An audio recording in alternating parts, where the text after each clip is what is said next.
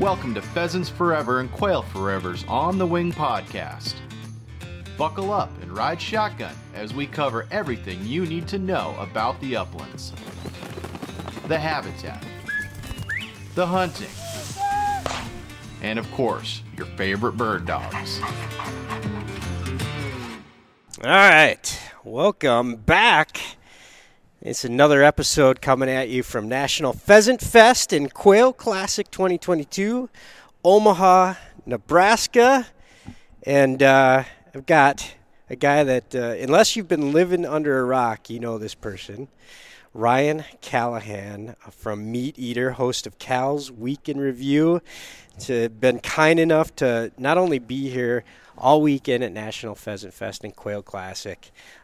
He's donated his time as a public lands stage speaker, donated his time as the moderator of the Grasslands Act panel, and donated, like, he has asked for nothing out of our organization to come here and be at this show and volunteer.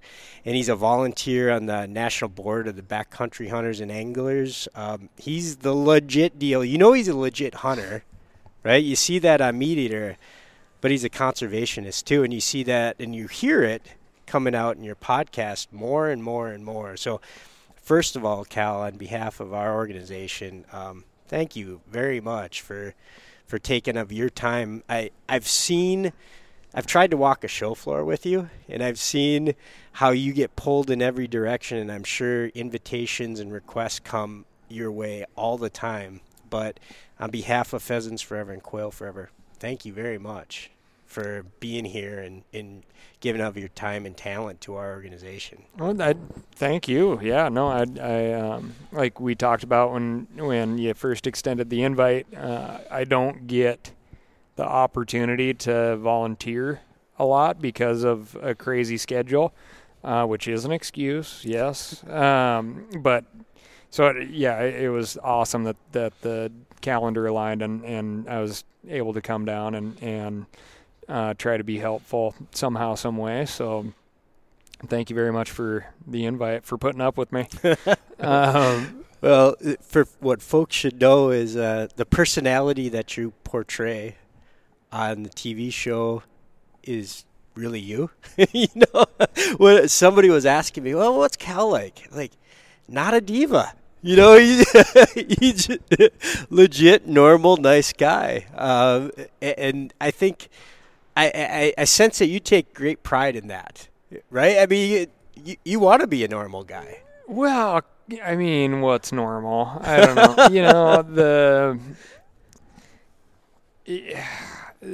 I wherever I am, however you define that, I got here by, you know, just kind of being my own bullheaded self and kind of being selfish and doing the things that I wanted, which was really just generally being outside, you know, and that was like a long journey of not saying no to jobs.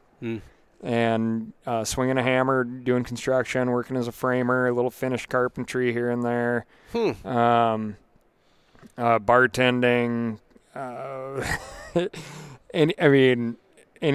anything, right? Worked for a buddy's rental company, putting up wedding tents and moving stuff, and driving some truck and guiding, hunting, fishing, whitewater, and literally a lot of paid and unpaid positions, and positions that were supposed to be paid that turned out to be unpaid, but it was all kind of written off of like, oh, win some, lose some, as at least I was outside, you know. So it certainly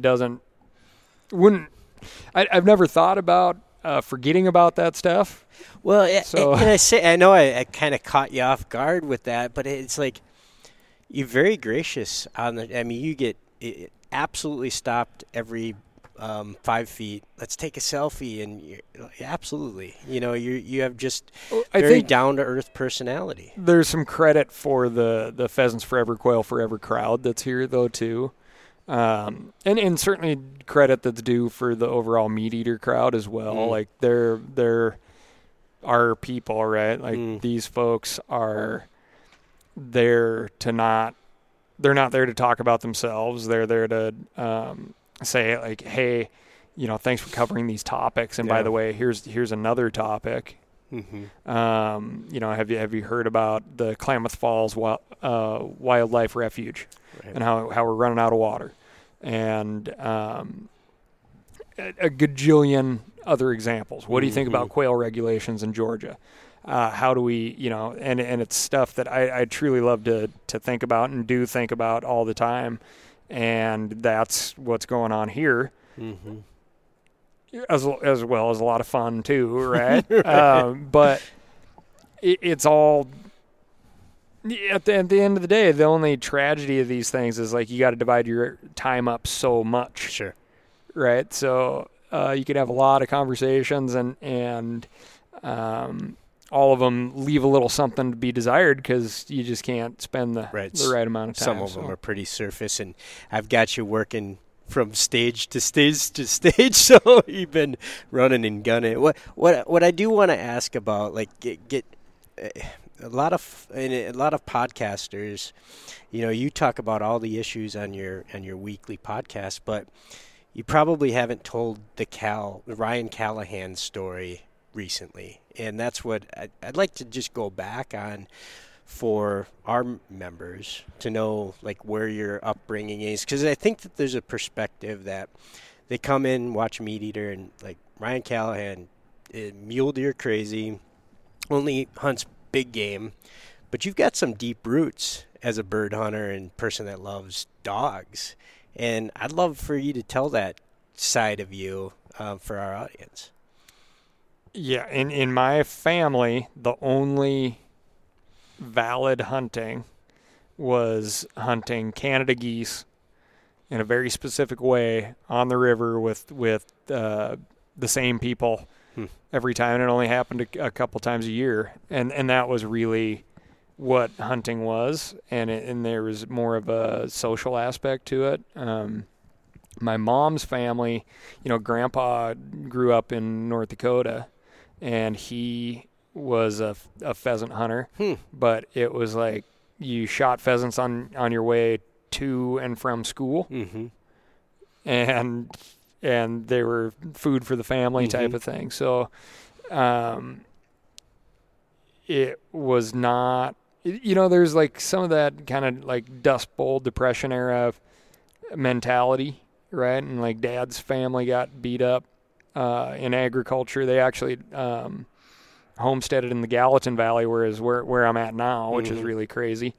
And traded in farm ground there, cattle ground there for a big dryland piece, and then got beat up in the Dust Bowl, and then they kind of ran to the cities, which would be Helena, Montana at the time, and they were kind of city folks from professionals, right? Like the Irish folks that didn't go to the mine, but they were working in some sort of like city government or law or something like that. And my grandpa was probably the most serious goose hunter on my dad's side of things, and he was oral surgeon and hunted geese in Canada primarily, and in eastern Montana with some pheasants after your goose hunting was done.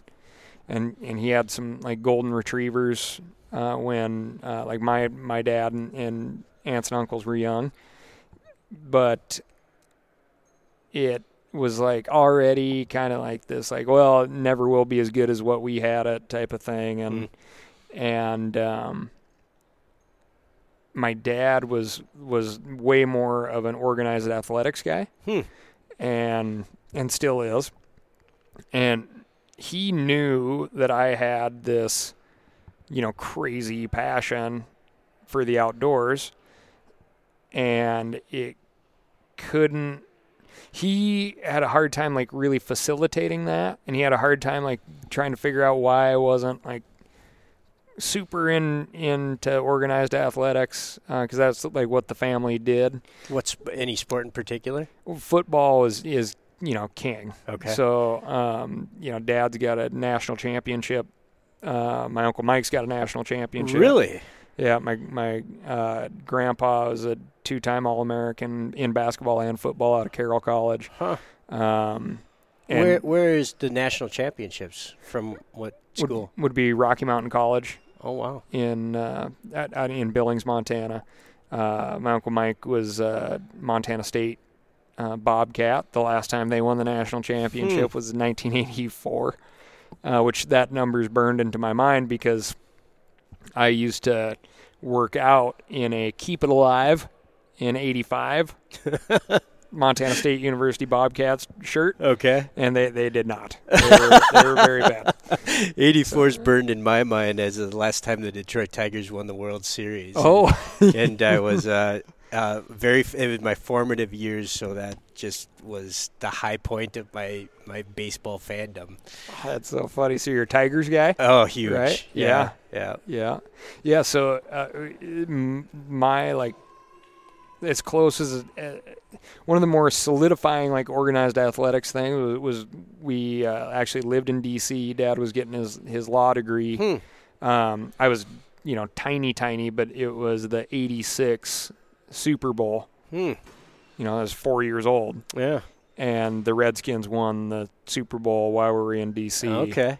And it was people going crazy from their little tiny balconies and stuff everywhere, and I was like, oh, it's impactful for a 4-year-old. So, yeah. And then it's funny in Montana we had WGN. Cubs radio, right? That was one of our 3 television stations, TV, yep. Right? Yeah. So, a lot of Cubs fans in Montana. Really? Yeah. My dad's just has always been a real serious Cubs fan, and had a couple of buddies that I grew up with that were Cubs fans, and again organized athletic people. So football, baseball, big with Dad, but let's go do something else, Dad. Oh yeah, and I just remember having this meltdown over not being able to go fishing because I had to go to football practice, and then my mom would always get me subscriptions to Outdoor Life. And, I knew there was this whole world of archery hunting that I could not participate in because of football, And it just there was always part of me that was and I did really become a competitor in football and loved that team aspect, and working with folks to achieve something. That really clicked with me and still does today. And certainly the athleticism. But I know if we reverse time, and I was hey, would you rather... the football thing never would have happened, Yeah. Yeah. So the dad wasn't the big outdoors guy, but he absolutely facilitated it. He was listen, this isn't me, but here's the things that I can do to put you in the right position. And one of those connections that he made was this guy, Larry Pendleton, this old outfitter. And he always seemed old, but, he's probably not too far off from my age right now when I first started hanging out with him, and he was my dad's legal secretary. And legal secretary's husband, who was this outfitter, and patience of Job, and just answered every single question. And I had... years and years and years of pent up questions that I really couldn't ask anybody. And there's some definitely some other friends like my Uncle Mike when he was on that football team. Some of the guys that he played with were outdoors folks, and they're oh, this kid is he's got the drive, and they certainly recognize it. But this guy, Mark Gibson and Bob Byrne, they certainly helped out. And bow hunting was the early focus? Well, that was just a major allure, right? But the first thing was goose hunting. Okay. And it was a break action 20 gauge single shot shotgun. And then my uncle was like, this, like, you gotta gun him up because he's like proficient. And so you were a good shot out of the gates. Kinda, Cool. kind of come and go for sure, and certainly no formal training. I think like so many people in my age, it wasn't like, hey, we're gonna practice with this and get good. Right. It was like, it's a shotgun. Right. And your dad in team sports, there's probably some hand-eye coordination, and it was sort of natural, right? Yeah. But it was geese, and then occasionally got to like tromp around for some pheasants, and this is in Montana. All in Montana, in western Montana, and gosh, man, I have some great pheasant hunting memories growing up, but the reality is, like, as I've gotten older and moved around, it's shocking how piss poor the hunting for pheasants is in the state of Montana, and like what we do for habitat on a state agency level is like, that's just not where the emphasis is. Right. But man, because they can make a hell of a lot more money selling licenses elsewhere, right? Yeah. And there's still, I mean, there's plenty of good hunting. The public hunting is certainly available. I do a lot of walking, and it's very fulfilling, and I love it. But you cross the border into North Dakota or South Dakota. I took a trip to Kansas this year, and just see what those birds have there. And you really wonder how they're in Montana for a big portion of the state, and we were hunting in places in the Flathead, right, where you had probably a better chance of running into a grizzly bear than you did a pheasant, or a rooster pheasant for sure. But we were out there all the time trying, and really college and having even more mobility. Okay. Got to stretch my legs quite a bit more. And so you have a dog right now, Snort. Yes. But you've had dogs before Snort. Yeah. Right? Yeah. Like, what age did you start getting dogs? Well, I had like if God is a smiteful person, I had this dog named Nugget, and it was like a contentious Christmas gift. Okay. From your parents? From my grandma. Okay. Right? Uh-huh. And my dad's like, and this is how old? You're how old?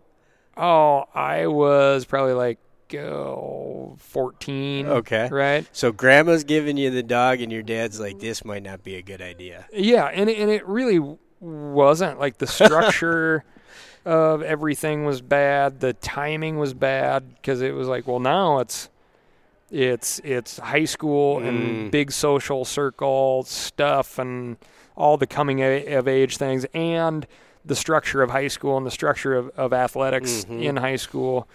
And the dog just got treated like a third-class citizen, and then... What breed? A yellow lab, Okay. female yellow lab. And sophomore year in college, you got to be in the dorm freshman year. Sophomore year in college, we get a house, and I got the dog at the house.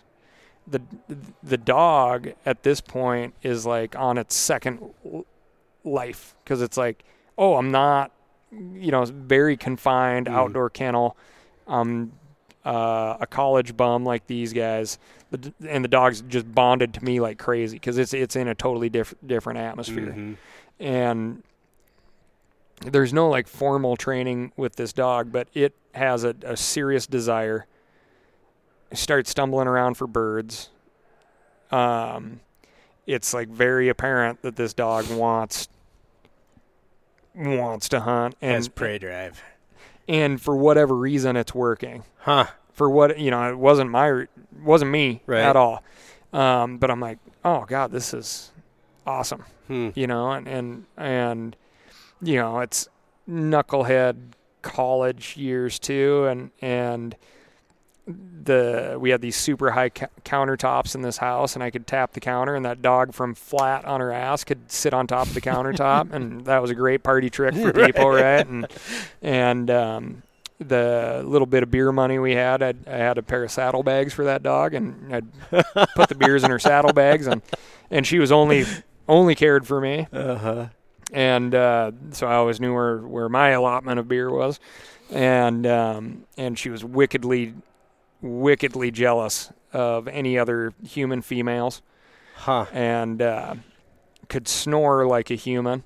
So I remember like waking up several times thinking that somebody had creeped into my room, only to have it be the dog. But she was just like this animal that was protecting her new life. Like she knew it was in her best interest to make this work out because life before just wasn't good. Right. And I started hanging out with this dude, Kyler Reardon, who's still one of my great hunting buddies, and he got a little chocolate lab puppy, Gunner, who turned into like a giant behemoth chocolate lab. But we'd work really hard with our construction boss and work 410s or 312s if he'd let us during in this phase of like skipping out on college classes to work more, so we had more money to hunt. And then we'd have 3-day weekends or sometimes 4-day weekends, and we'd go into the food service right next to the signs that say you can't take food home, and we'd sit there and build sandwiches for the whole weekend. Or my grandma would pack these meatloaf sandwiches for the whole weekend, and in these pumpkin muffins that were like cement, and they truly weren't good, but they were very filling. Sustenance. Yeah, and we'd take off and hunt, and we'd get these ratty Fleabag old cowboy hotel rooms up on the High Line in Montana, and they all were like Western Star, Lone Star, Shooting Star, themed hotels, and that dog of mine would keep the puppy, the super destructive puppy, in the bathroom of these hotel rooms and not let him out. So she'd lay on the bed with her little paws crossed. And we'd come home from finding some sort of food, because we were relatively wealthy college kids at that point, because we were kind of not going to college and just working construction. And we'd come in, the dog would look at us, and then the puppy would try to like creep out of the bathroom, and he'd go back in, and it was this perfect system, and we terrorized the countryside, hunting every which way we could, but we did a lot of walking for pheasants. We both thought we knew a whole lot about everything and didn't know anything about anything, but we were out there doing it. And one day we knocked on a door, had a set of windrows in front of it, and you could see the pheasants crawling in there. And it's like, there's no way this person's going to let us hunt. But it was like, oh my God. She said yes, and I'm like, okay, well, like I'm going to take the dog and go this way, and you swing around and block, and it was just like this hurried confusion thing, and Kyler ran over the dog in my truck. Oh my God. Yeah, and so my first dog, she, we're flying. We're like 120 miles an hour in my old Toyota pickup on dirt roads. We're both crying. Oh yeah. Trying to get to some town with some sort of a vet, and that dog crawls out of my lap and dies in the backseat. Oh God. And it was just horrific. Yeah, and I had no idea that story was going to go that way. Yeah. Oh, that's horrible. And it was crushing. It was crushing. And then so as somebody who's had a dog die in their arms, that changes you forever. Oh yeah. And so we had this kind of like year of college where if Kyler chose to go to class, I'd take his dog and go hunt. So we kind of shared Gunner for a year. And then, unbeknownst to me, like the same place that we got that dog, everybody became so impressed with that dog, including my dad and my stepmom at the time, that they were like, unbeknownst to me, they got me on the list for a dog out of that same breeder. We show up. There's only 2 puppies left, right? And my dad's like, which one do you want? Which one do you want? Which one do you want? I'm like, I don't know. And I kind of felt forced into this thing and end up with another puppy a year later. My dad takes the other puppy. 3 days later, I get a phone call that's like, hey, turns out your stepmom doesn't want a dog right now. Can you take my puppy? I'll pay for the vet bill and the food and whatever until I get this smoothed out. So now you're on the verge of going from not quite ready to 2 puppies. And that's what I had, was 2 puppies. And the writing was on the wall, like males, females? 2 female yellow labs from the same litter. One turns into this behemoth dog, 100-plus pound female. And the other is probably, 50, probably just right under 60 pounds. And it was a brutal time of life. But I was so determined to now make good dogs that I read a bunch of books and, I was working construction all the time. I'd pretty much given up school at this point, and would train individually every single day. And then I would bring them to the job site and work with those dogs on the job site, and like have to chase electricians off who were trying to feed them McDonald's French fries and stuff. And one became 100 pounds and one became 50-ish. Yeah. Yeah. And so you were better at chasing off the French fries with one dog than the other? Well, the big fish, the big one, she was just like this beefcake girl and was the fastest Labrador in the water that I have ever seen.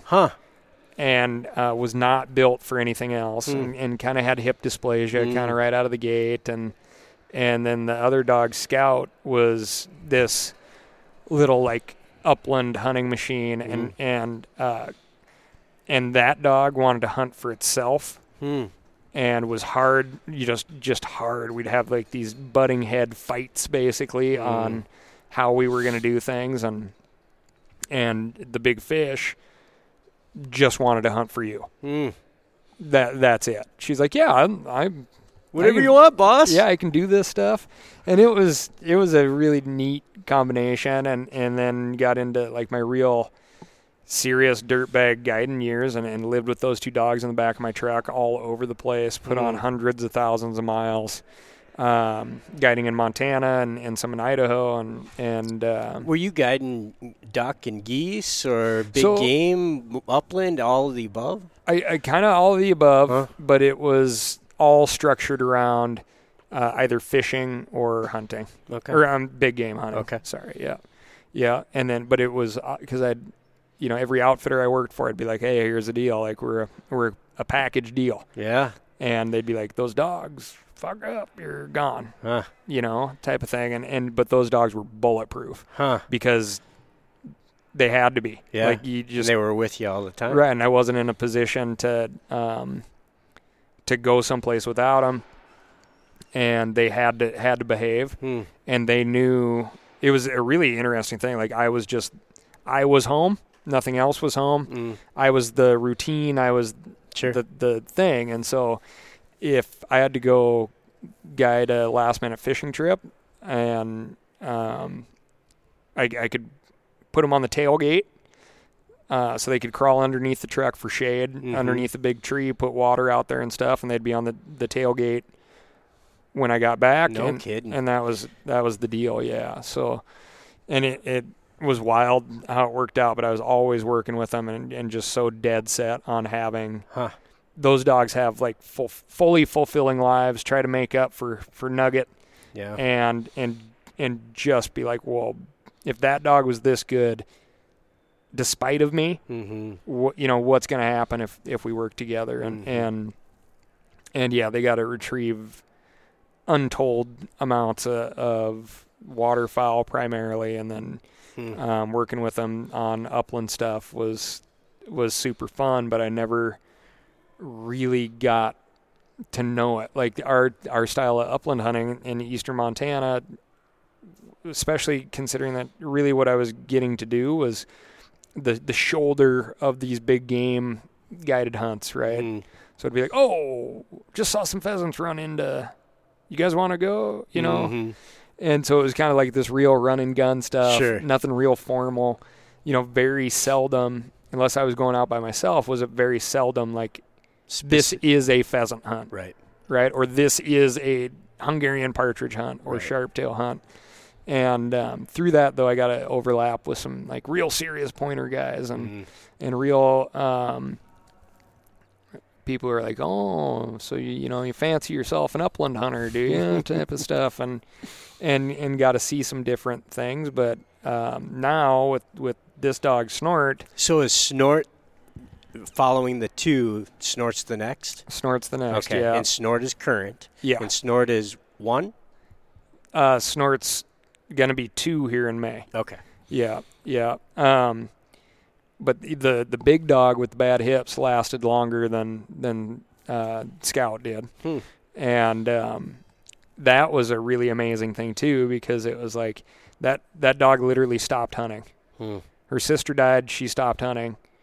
It was crushing. Yeah. It was crushing. Like, I was like, this dog is in mourning. And I was like, I don't know what to do here.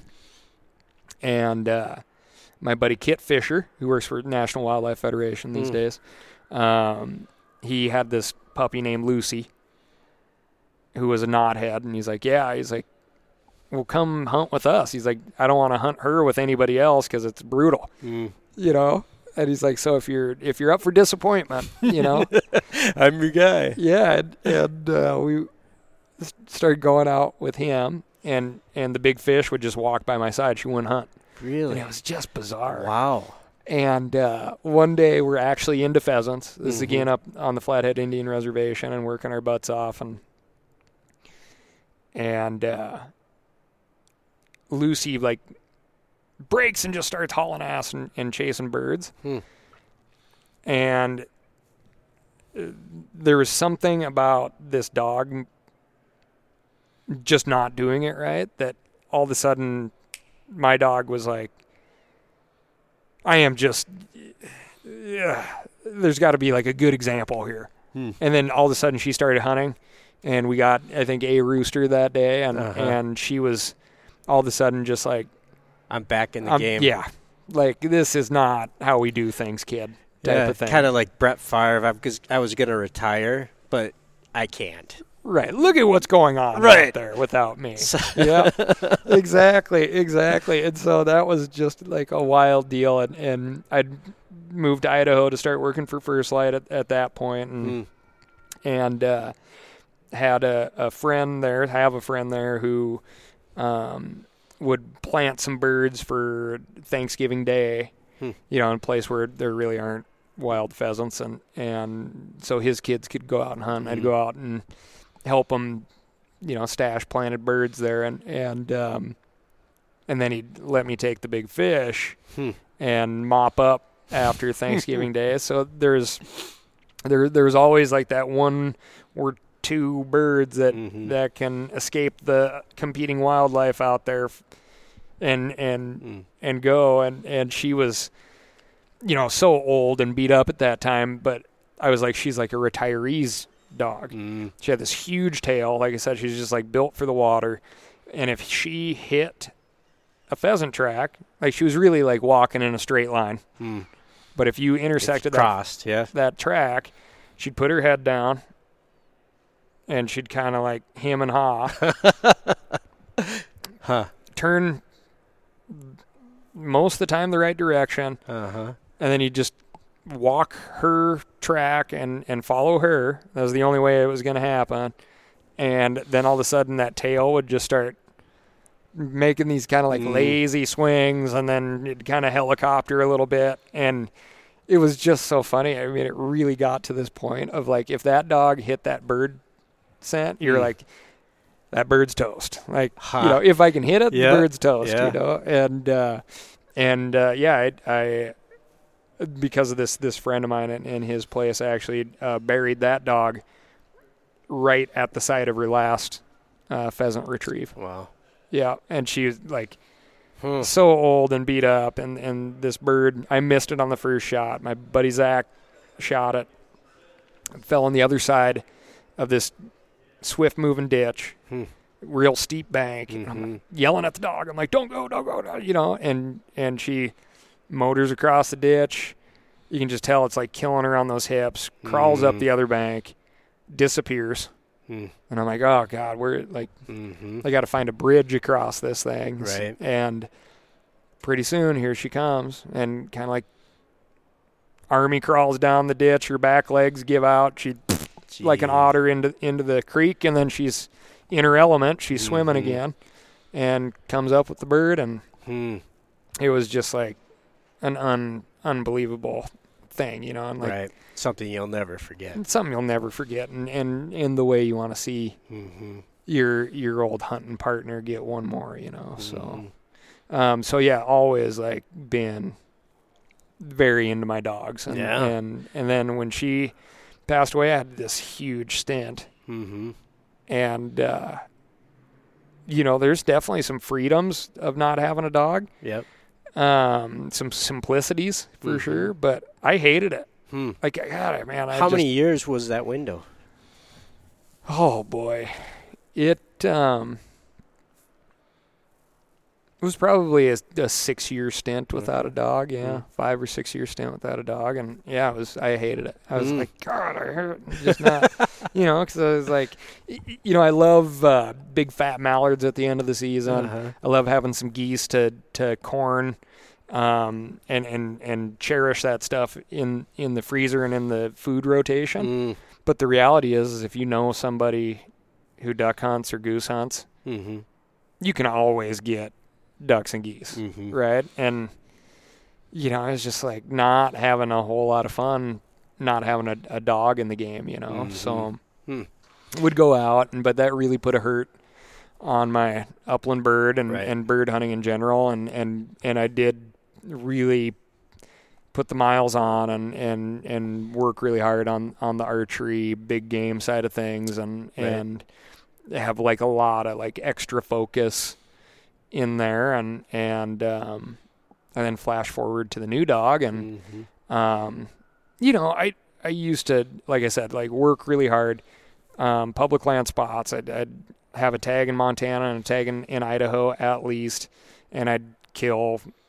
1 or 2 bull elk a year at least. You know, one goes to my dad, and I'd keep the other one, and then not have to shoot a mule deer, so I could pass up a bunch of mule deer and find a huge mule deer somewhere, or not, you know, and I'd eat that mule deer tag all the time, but because I had groceries in the freezer, right? And so now with Snort, there's probably some folks out there that are like, "Oh, guy's a big elk hunter," and it's like, I have no issue not shooting an elk, you know, because it is interesting, and I preface this earlier, like the perception of you, my perception of you is like hardcore big game, right? And it intersects with that time from first light to your beginnings with Meat Eater and being on TV and you're talking about what you were doing, and only in the last 2 years since you've had Snort, like you can see the content you create is much more bird hunting oriented, because that's what you're spending your time doing, chasing that pup around. Why every one of the pups, I think, has been a yellow female. Any reason? Well, yeah, I mean, you think get connected, right? It's the don't it's not broken, don't fix it type of thing, you know. There's so many variables, right? Like how many breeders are at Pheasant and Quail Fest, right? And it's like, oh, yeah, fortunately, like Snort's mom is this dog Sage out at Riverstone Kennels.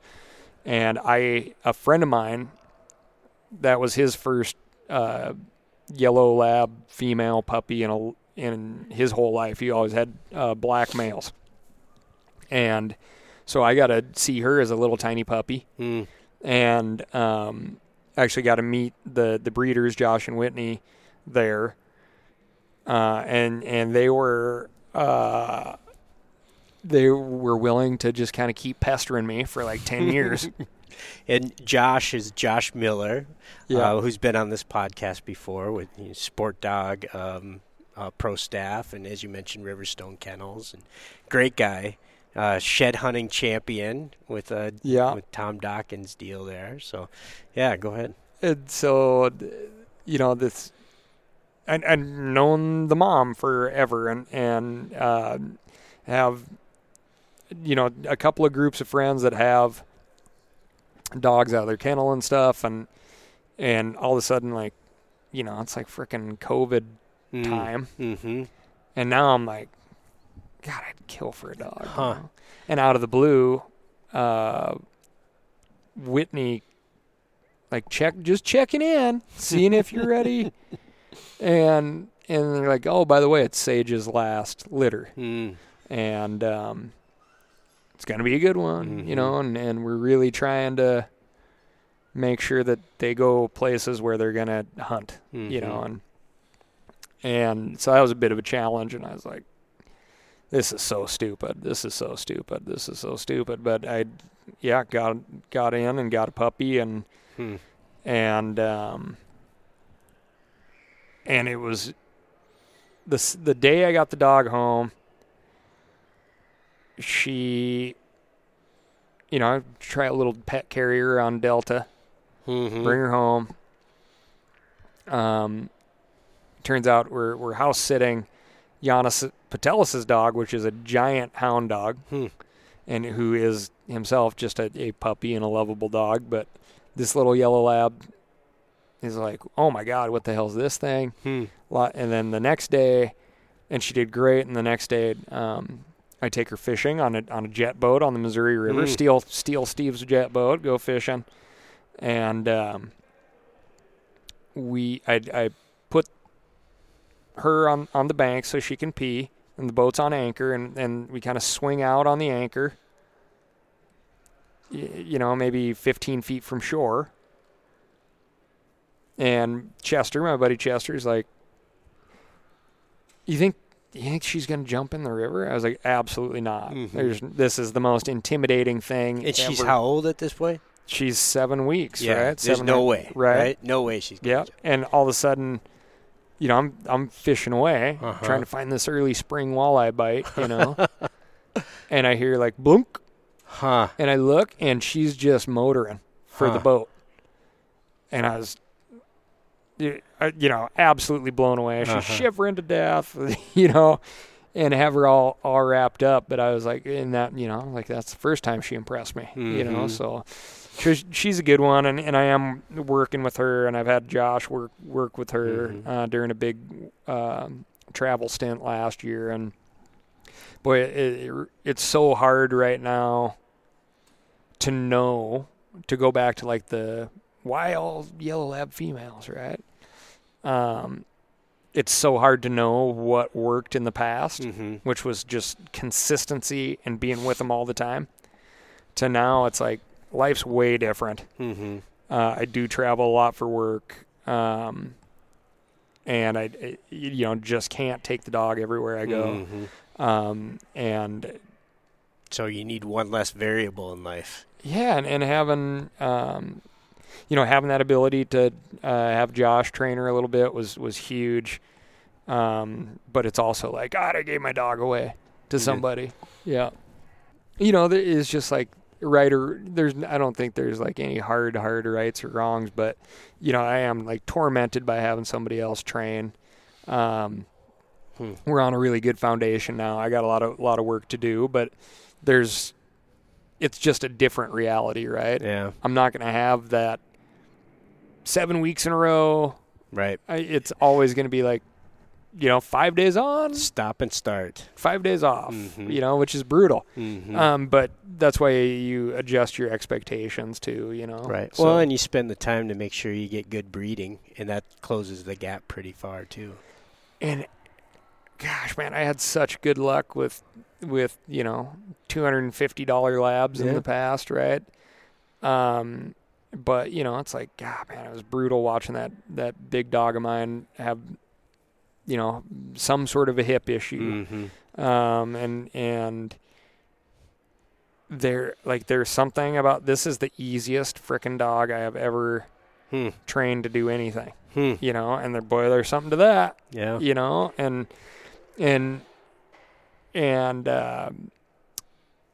I certainly want to believe that there's ways around spending big money because I want every kid who wants to hunt to have a dog because it's such an incredible responsibility tool and such an incredible independence tool.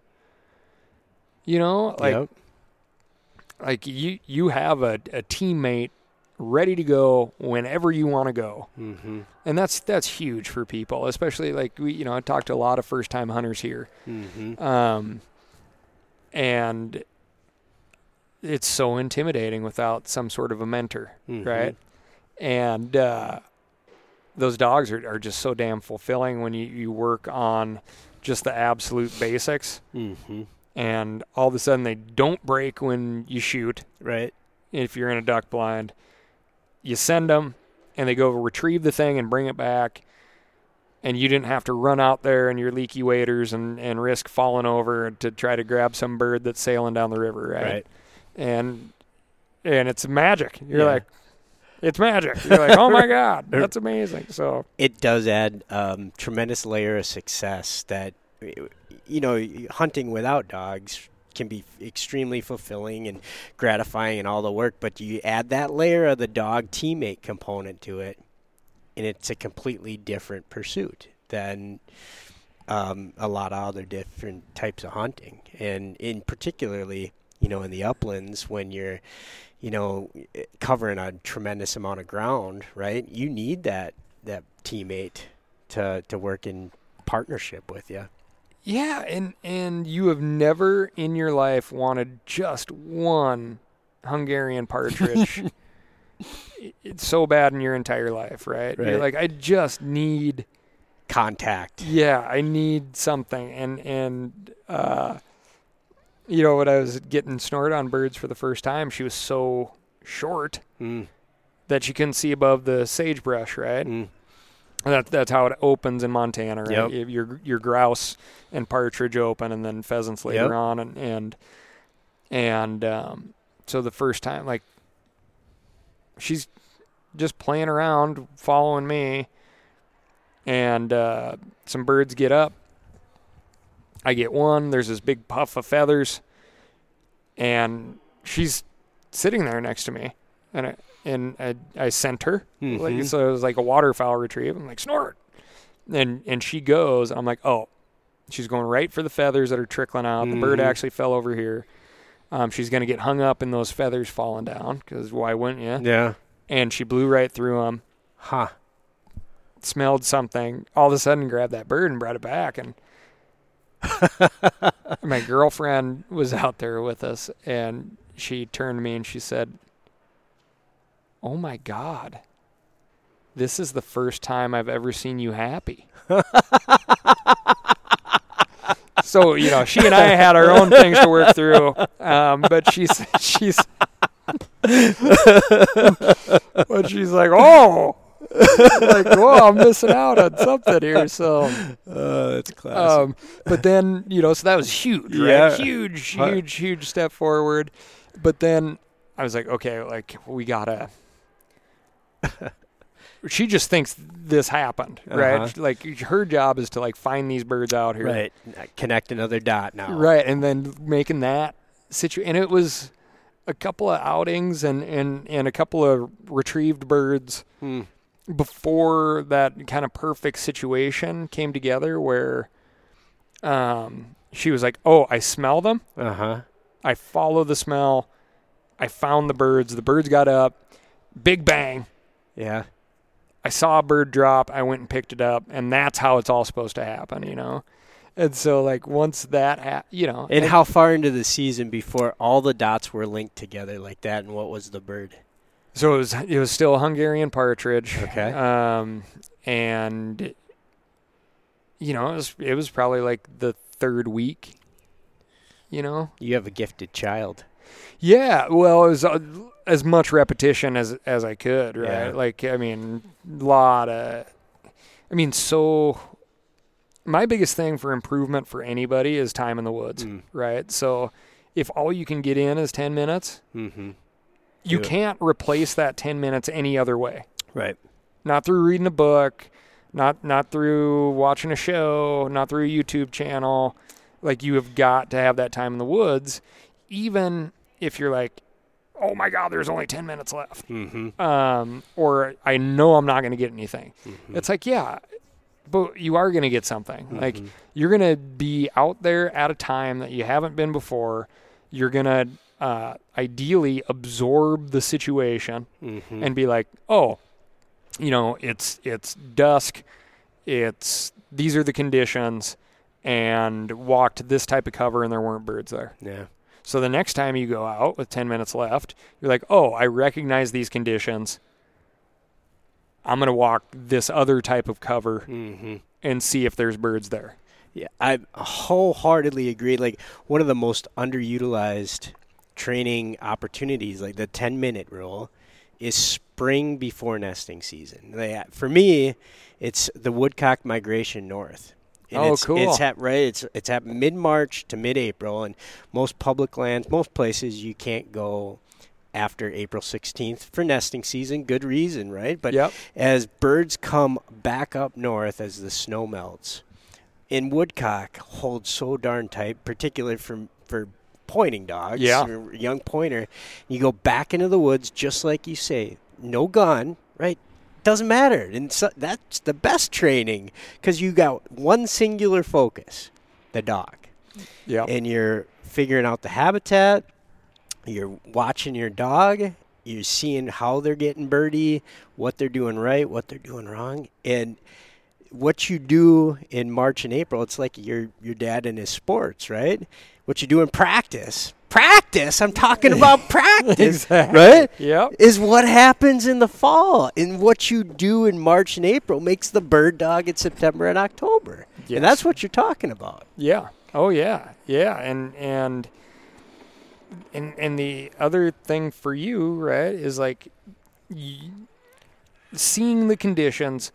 It's like picking the right dry fly, right? Like, you're matching the hatch. You are picking the best way to put your player in the field, put your dog in the field to maximize success, right? And I say it all the time. Like, success for me was like, I just need her to smell a bird and push it up. That's it. You know, like, I need her to like recognize these bird smells, you know, and man, you just learn so much by being out there. Yeah. You learn so much by being out there. And for mule deer and elk, it's absolutely no different. Like, I killed a lot of elk in spots where I was picking mushrooms in the spring.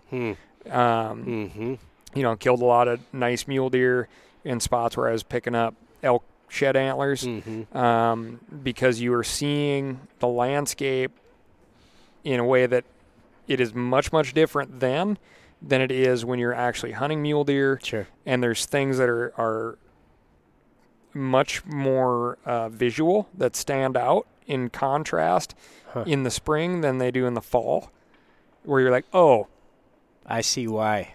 Like, this is that spot that I bumped into that deer, and now I see why that deer's here. Whereas in the fall, I was blinded by the fact that there's a big buck over here, and I didn't see this like giant multi-generational bed that's like buried underneath this rock. You know, like things like that. And on the bird hunting side of things, that is what's so cool is like you can put all of this stuff together and see like that seasonal progression of food, the seasonal progression of covers. Yeah. And then always with public land, it's the people game too. You know, it's like, I get it. Like this is, on this property that borders this place, people don't actually hunt. On this one, they do.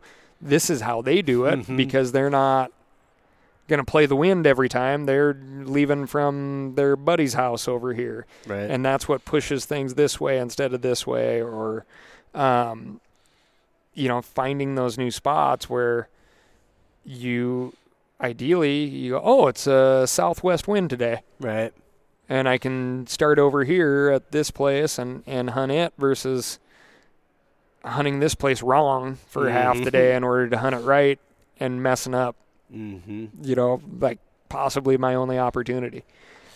I could talk with you all day. Fascinating stories. I want to hit on two things. I want you to talk about the rattlesnake story, because I think that's an important one for bird dog owners to know. And then we'll talk a little bit about, you part of the reason you're here is Moderate the Grasslands Act. So I want to talk about that before we're done. Yeah. And I'm conscious of getting you out on the show floor because you never get to do what you want to do. You're always, I've had you running from thing to thing, and I know there's a little shopping you want to do. But I want a dog whistle. Yeah, we got to find you a dog whistle. Yeah. But tell us the rattlesnake story for our members who maybe don't know it. So the rattlesnake venom is a crazy thing. Almost all rattlesnake venom has there's a neurotoxin, there's a hemotoxin, and there's a flesh-eating component to the toxin too. So it's going to prevent blood from clotting. It's going to decompose flesh, and it's going to mess on some level with your dog's ability to move and think a little bit. And we have a bunch of different snakes all over the place, but they all have some level of that combination, and it's all designed so they can incapacitate and digest their food. Obviously, they use it in a defense manner as well, but it's really designed around eating a gopher. We were way out in a place that's known for rattlesnakes, the high desert in Idaho called the Owyhee. A buddy of mine drew a sheep tag. It's very, very remote country. There's pretty good vehicle access to these inroads, these cherry stem roads into the wilderness, and then you got to hike from there. And we were down there trying to find a big old ram for my buddy Jim, and had a great 24 hours leading up to this, and actually found some sheep, a group of ewes and lambs this morning. And then when it started to warm up and everything started heading for cover, we turned around and started heading back towards the side-by-side that's parked out on this cherry stem road. And the dog's just kind of trotting around, and I had honestly seen this area that just looked real snaky. And I was like, yeah. Called her back. We turned, we kind of went around it, and we're on a section of this cherry stem road, but not in the motorized area. And, we're just heading for home, essentially, for camp. And I saw her kind of, kind of real, but all in her head, up, right in front of me. And she came back, and she always checks in with me if she gets an ouch, she yips, she scoots back in for a little reassurance. And, I'm like, yeah, barbed wire's not fun. Yeah. And And then off she'll go again. And there's a little red pinprick of blood on her ear, on the leading edge of her ear. And this is fall of 21. Yeah. Yep. Yeah. This is in that first week of September. Mm-hmm. And I'm like, this isn't good. Mm-hmm. But I tell her to sit. And then I walk over to where she yipped. Mm. And before I can even get there, I hear a rattlesnake start to buzz. And get close enough to look and see, like, yep, it's a rattlesnake. And kind of take a good mental picture of that snake. And then so I go back, and I just wanted, like, I was 90% sure, but I wanted to be 100% sure because of the situation that we were in. So I just wanted to identify the fact that, yes, it is a rattlesnake and not a bull snake. And it's too far. It's just too darn far for me to get her out, like, carrying the dog in a way. So we're just trying to walk very calmly. Eventually she tells me that, man, I'm done. So I, at that point, pack her up, haul butt as fast as I can, about 3 miles to where the side-by-side is. Are you carrying her in your arms I have to her your in the chest or in the backpack? Okay. Which I just didn't think was going to be something I could accomplish when she had more of her faculties about her. But it like already it's very scary because no doubt, because I can see the effects happening. And I've had so many vets and folks with dogs getting bit experience be like, oh, Labradors don't die from snake bites. And I'm like, well, it was a little dog. And so I go as fast as I can, get her loaded into the Can-Am, turn around, haul butt back to camp. My buddies Zach and Jim are in camp already. I'm like, hey, here's the deal. I have Jim's got an InReach device. I have this like Somewhere device, these GPS transmitter receiver deals, and he's like, hey, I'm gonna call his wife Nancy. She's gonna get on the phone with their vet, and he's like, text her on your way out. My buddy Zach's like, hey, slow down, be safe. Right. It's like 30 miles a trail to get out of there in the side-by-side on this old road. And sure enough, like 2 miles into this thing, I blow a sidewall on tire. And it's just like the misery just keeps piling on. Like it's very painful for the dog. I'm trying to stop the bleeding on this ear. I'm trying to keep her calm. I'm trying to keep her cool because it's super hot. And still make progress out of here. And end up driving out on that rim the whole rest of the way, like between 10 and 13 miles an hour, which is painfully slow, but real good progress. And get all the way back, load everything up. You got to, get everything ready for this super bumpy road out of there. Can't leave the side-by-side. Doesn't belong to me. And just crawl out of this place for, the next 3.5 hours.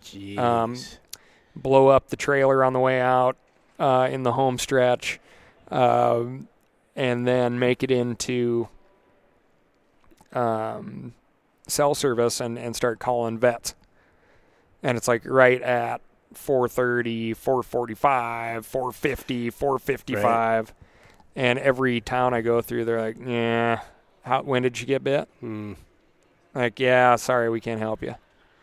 And so no kidding. Yeah, so now I have this choice to go to the big fancy vet in Boise, Idaho, or the other fancy vet in Ketchum, right? And this is based purely on who's going to have anti-venom. And I had gotten a call out to my old vet where I had taken the big fish and stuff, and the guy's like, blew my rotator cuff. He's like, but we'll have you taken care of. So he's like, just get here, to Montana. No, to Ketchum, Idaho. Ketchum, yeah. Okay. Yeah, and so get all the way up there. And, you know, my big foul up in this thing was not being able to stop the blood flow from her ear. Okay. As that necrosis really started taking hold, it just kept eating more and more of her ear. Okay. She started bleeding more and more. She had a really strong reaction to that hemotoxin. So her blood wasn't clotting at all. It was like water running out of her.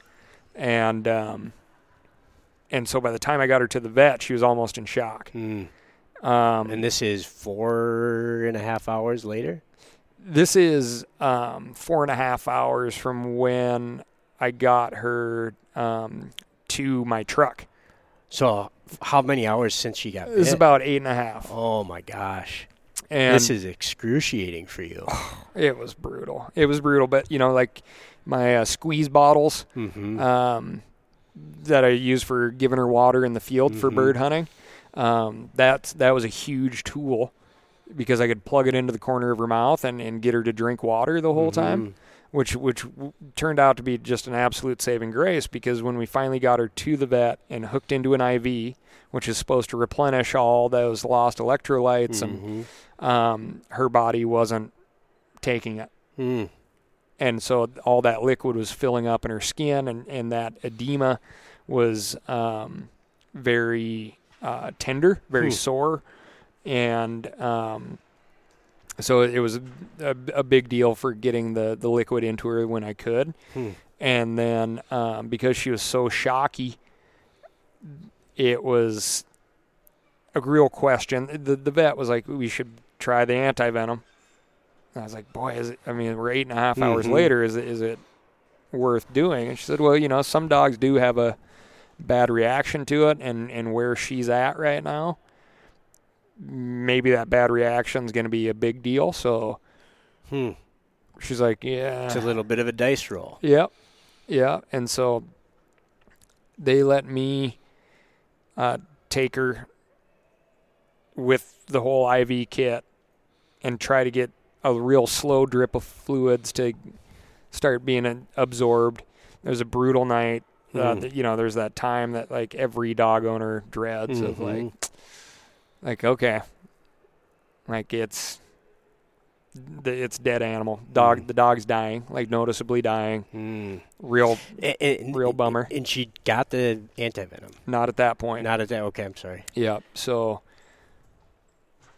it was brutal, and I could tell like she was just like really puffing up, you know. So I unhooked the IV from her, and she kind of crawled out and laid on top of me, and I was like, all right, that's just kind of all she wrote. And you know, in hunting, you come in contact with animals that are dead and dying all the time, and as dog owners, we this is what we sign up for too, which is crazy. And we get she's still kicking at 7 a.m.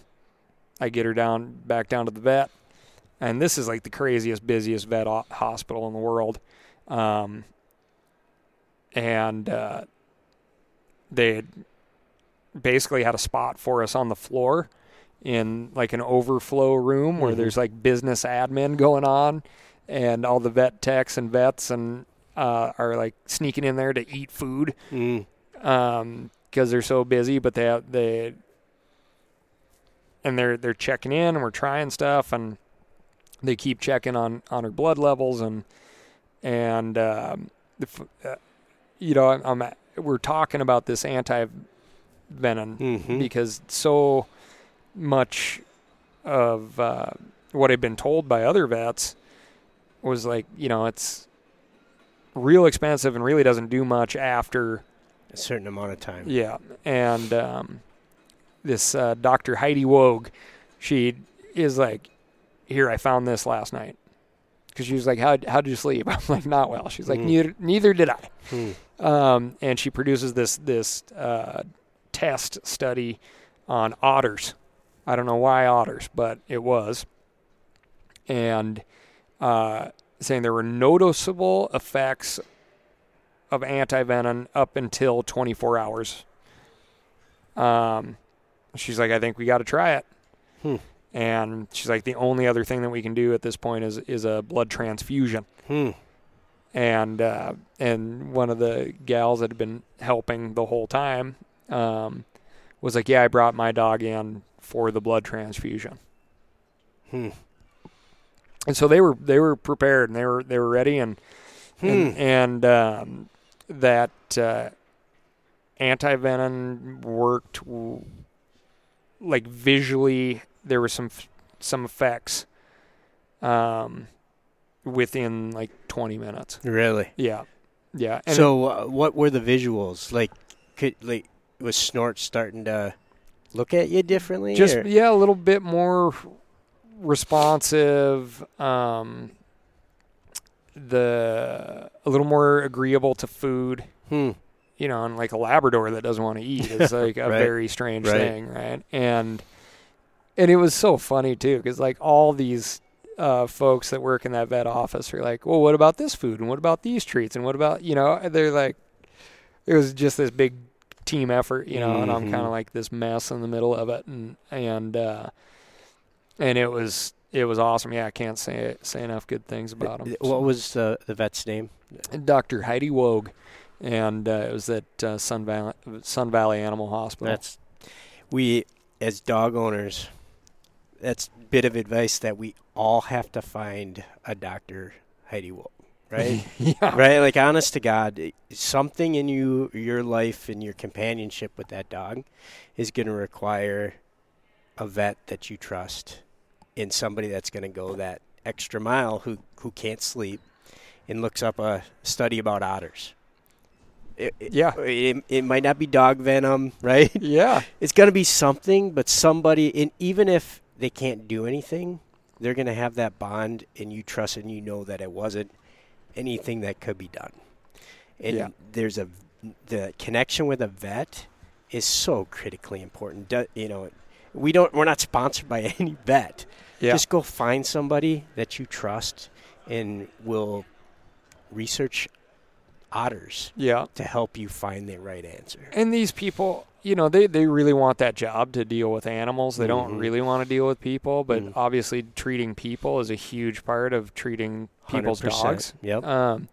And so, when I walked in there, I said, hey, like, I'm very comfortable with this stuff. I'd love to be in there with you. Mm-hmm. And they're like, sure, whatever. And they're like, okay, well, you stay here and we'll take the dog. And so I'm sitting out there. It's emergency hours, right? Like 9 o'clock at night now. And all of a sudden the door opens. And this guy with, God, I can't remember the name of the dog. But, it's like Pretzel or something. And Pretzel had some sort of a sketchy-looking blemish taken off earlier in the week, and had opened up his stitches, and they're like, it's an emergency, and it's going to cost you a lot, and that's not an emergency. And the guy's like, I'd really like to get this taken care of, and he missed me hosing off the kennel mat.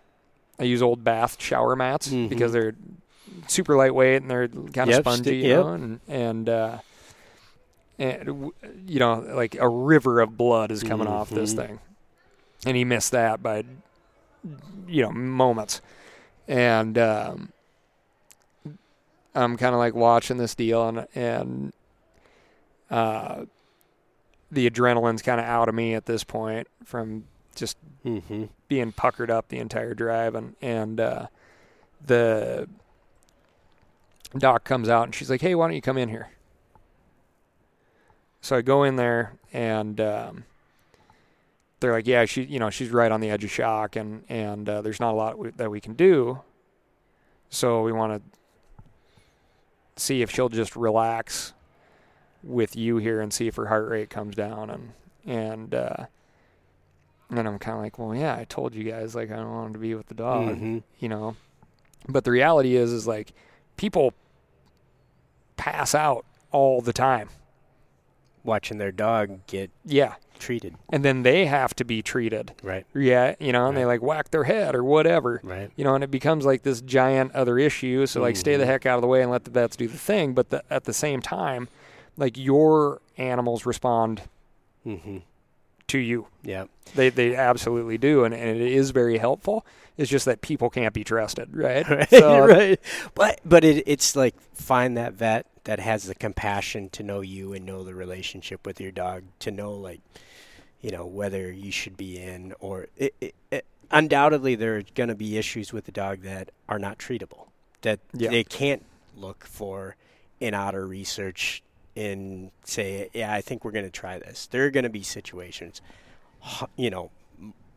at some point, right, in 15 years, that dog's going to die. Like you said, we all sign up for it. But just find that relationship with a vet that kind of knows how your perspective is with that pup. You know, if you were to go back and do anything differently from a preparation standpoint with the rattlesnakes in your pup, what's changed as you go in the field now?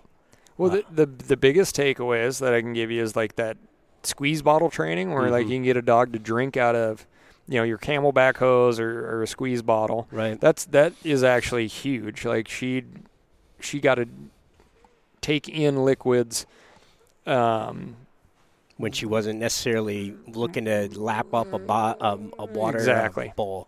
Benadryl is great for those situations. It's not going to fight the venom, but it's going to relax the dog. Did you have Benadryl? I did have Benadryl, not a ton, but you can administer quite a lot of Benadryl. You shouldn't overdo it, but like 75 milligrams every 3 hours in a situation like that, and it's not going to have some long-term lasting effect. And then your first aid kit, your dog first aid kit. Boy, you can go through a ton of stuff. So I went through a trauma kit built for like 4 people, all on the dog, and went through all the non-stick pads and the sterile pads and the gauze and the wraps and the tape and the quick clot. All of used it all on one dog ear, and didn't effectively stop the bleed. And, stopping the bleed is the thing. Like, you can make a patient comfortable, but if they bleed out, you still got a corpse, right? Yeah. So, and, that dog was screaming bloody murder if that ear got bumped somehow, and it was, and as a dog owner, it's brutal. It's horrible. Right. But it's like, deal with that horrible screaming on the front end to make sure that they make it. Yeah. So those are the big ones. Like Benadryl is a nice thing for you too, because like you can only take your best guesses as how to treat your best friend. So it's kind of nice to be like, oh, here's something I can do for you, and it's just going to keep them calm. So and Snort today, she's got a little bald ear. Yeah, but she still has her ear, and which was a question at the time of like, do we just cut this thing off because the necrosis was so bad that it looked like she may have lost all circulation in her ear, because it was like black and brittle by the time we got it in there. So, and then there's a bunch of different videos and stuff out there, but knowing the difference between like plugging a hole and what a tourniquet is as far as like circulation and blood flow and things, it is huge. The doing more good than harm is always the goal. So just be prepared. I don't have a monster first aid kit that I have for the dog, but I have a first aid kit that goes with me everywhere. And I got a lot of practice in during the incident and then during the recovery of bandaging dogs, so I have a much better idea of how to do it effectively. So I don't have a monster pillowcase size of stuff, but some self-adhering tape and some gauze and some kind of watered down iodine or betadine is a good start. So, bit in the ear, if you would have had a zip tie, could you have zip tied the ear or a shoestring and like stop the blood? Would that have been beneficial, or would that have? So the tourniquet is something that people talk about, like how to effectively tourniquet an ear would be tough. But, you know, there's like the old rancher style of just cutting them off right away. The ear. Yeah, and then try to stop that bleeding. Oh. Right. So you get the poison out, now you just got to stop the bleeding. Right. That's a hell of a way to go. Yeah, exactly. And yeah, I got a real sharp Benchmade pocket knife with me all the time. Yeah, you want to hear screaming, right? Exactly. And Holy I'm like, mackerel. and I'd had this thought go through my head of like, is this how I want the dog to die? Yeah. Like, at least she knows a snake killed her. Right. Instead of me. Right. And I'll catch up with her on the back end and figure out what we should have done. But I think in this particular scenario, like that big floppy ear is like a hard thing to pin down. Mm. I think the way the ear swelled up was probably a good thing because I think it did prevent a lot of that venom from going actually into the body. Oh, yeah. Because it kind of self-restricted itself. It was still bleeding. But my theory is that a lot of that venom got contained to the ear because there was a huge pus pocket inside of there. And then a few days later, when we were in the recovery side of things, basically a vent hole opened up on its own. And all that pus drained out of it. Wow. And it was like healthy skin with hair on it. And I think now it's another little bald spot. And I think it literally, like, that venom burned its way out of there. How long before she recovered? Like, that's like that's the thing that will make me think like I'm a crazy person this entire time is like, I know what a dead dog and dying dog looks like. Mm-hmm. We were right there. We had a brutal 24 hours. We had a real bad 72 hours.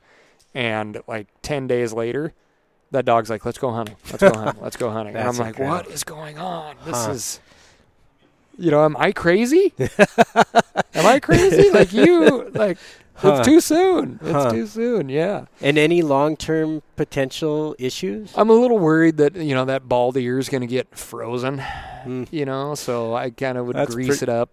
That's a pretty small worry. Yeah. Yeah. Yeah. So that's a hell of a story. Oh yeah. It's something else for sure. But I learned a lot about rattlesnake venom in the process and your dogs are wholesale tougher than we are in regards to being built to handle some of that stuff. Humans are pretty fragile in regards to rattlesnake venom. So, all right, hard right turn. Yep. North Americans Grassland Conservation Act. Since this conglomeration of 12 groups, Backcountry Hunters and Anglers, National Wildlife Federation, Pheasants Forever, Quail Forever, we started working on this the summer of 21.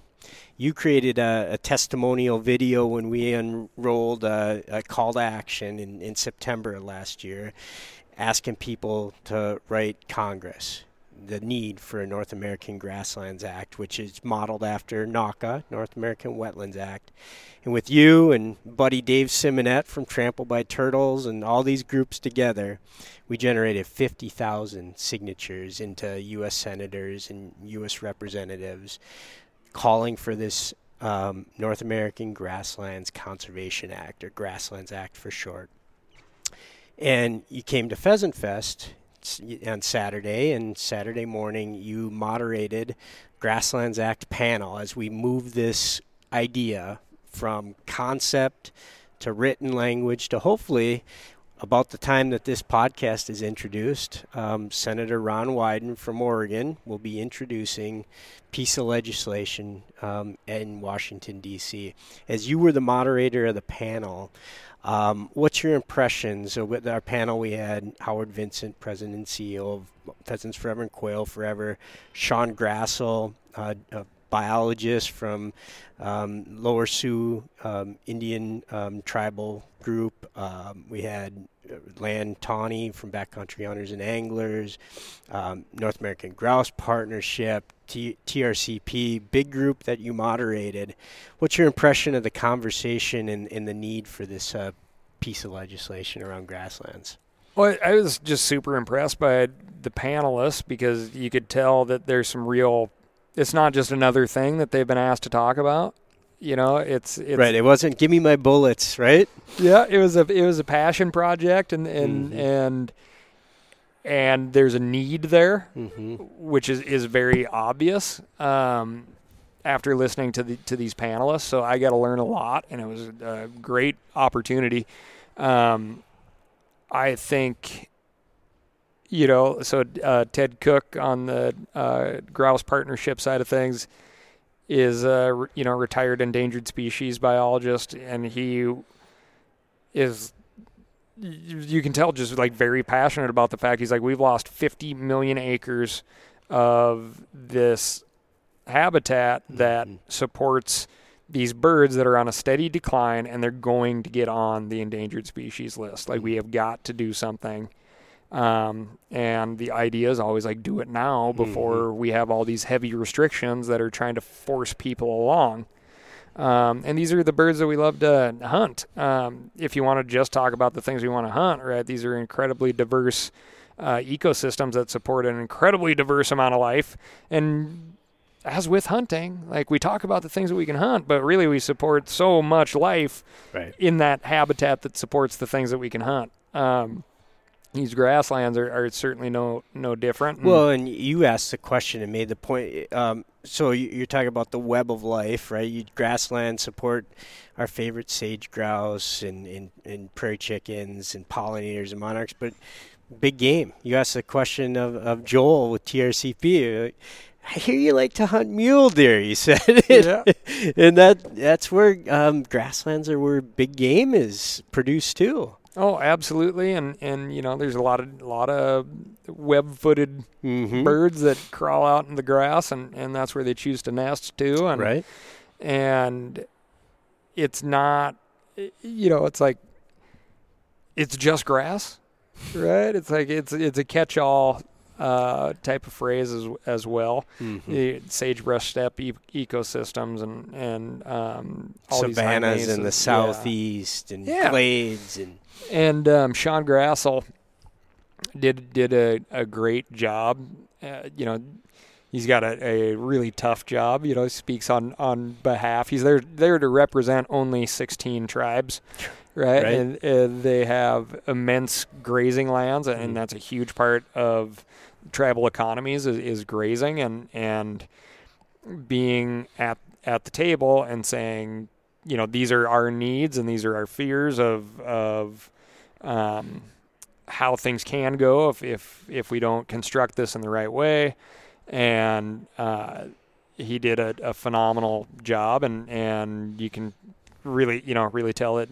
They're vested. He is here, and I think certainly somebody who could have a chip on his shoulder from not being at the table for other issues. Yeah, a long history of not being at the table, but instead of talking about that, he's saying, "Listen, we got to get this one right." Yeah, and that's he's a bigger man than I probably. Yeah, so. You could tell he put all his chips in the table, right? He's like, we're in on this, and universally, you go across. Howard made some great points. Joel made some great points about big game. Land made great points about the potential linkage with public access and how many species could be created on this, and then go all over the place, right? Private land, public land, and Sean was really, really magnanimous in his talk about what it means to the tribes, and Ted was, really powerful in his talks about, comparing it to NACA, and Yep. the bird report on every type of bird has declined in the last 15 years, with the exception of wetlands, and linking it right back to NACA. So to your earlier point, they were super passionate about this connection for the Grasslands Act, and I've always talked about grasslands, prairies. They're sort of our backyards that we've taken for granted. Yeah. Right? Like, Yeah. you and I grew up in a generation where watch Saturday morning cartoons and the rainforests are disappearing, right? Yeah, right? absolutely. Remember this? Yeah. But now it's like, Yeah, right there. 50 million acres just has gone away in the last 20 years, and there is that word connectivity is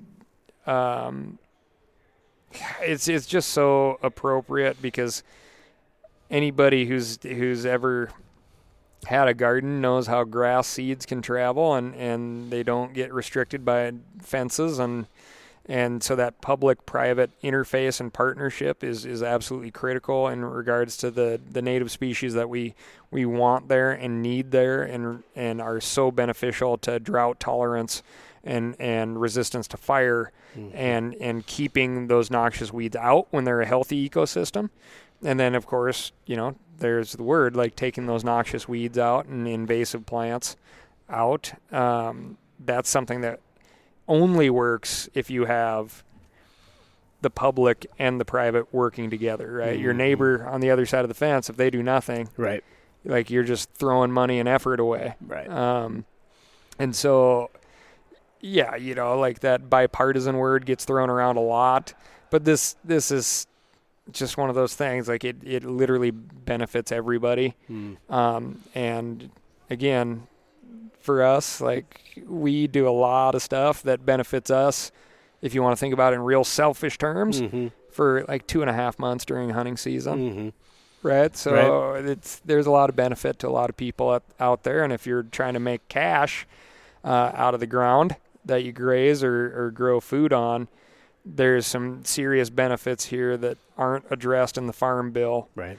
And hopefully by the time this thing can get a bunch of co-signers and get introduced and ideally passed and gets signed, there's going to be stuff in here that fits the way that you want to manage your land, and you'll get not only money to do it, but you'll get an education on how to implement it in your area, like the thing that fits best, and stuff that just doesn't fit so neatly in the Farm Bill side of things. Right. With the Farm Bill, like CRP, for example, there has to be a cropping history on it before it can be offered for enrollment. When the vision for this is, let's just not take those environmentally sensitive acres and break them. Let's protect them because we know they should be protected. So that's kind of part of the need for this particular piece of legislation, to create another tool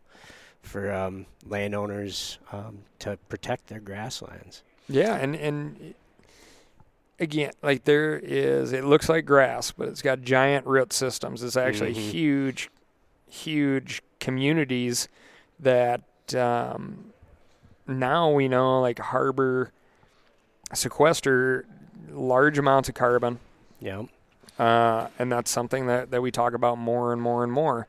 Or you even talked about early on, the Dust Bowl.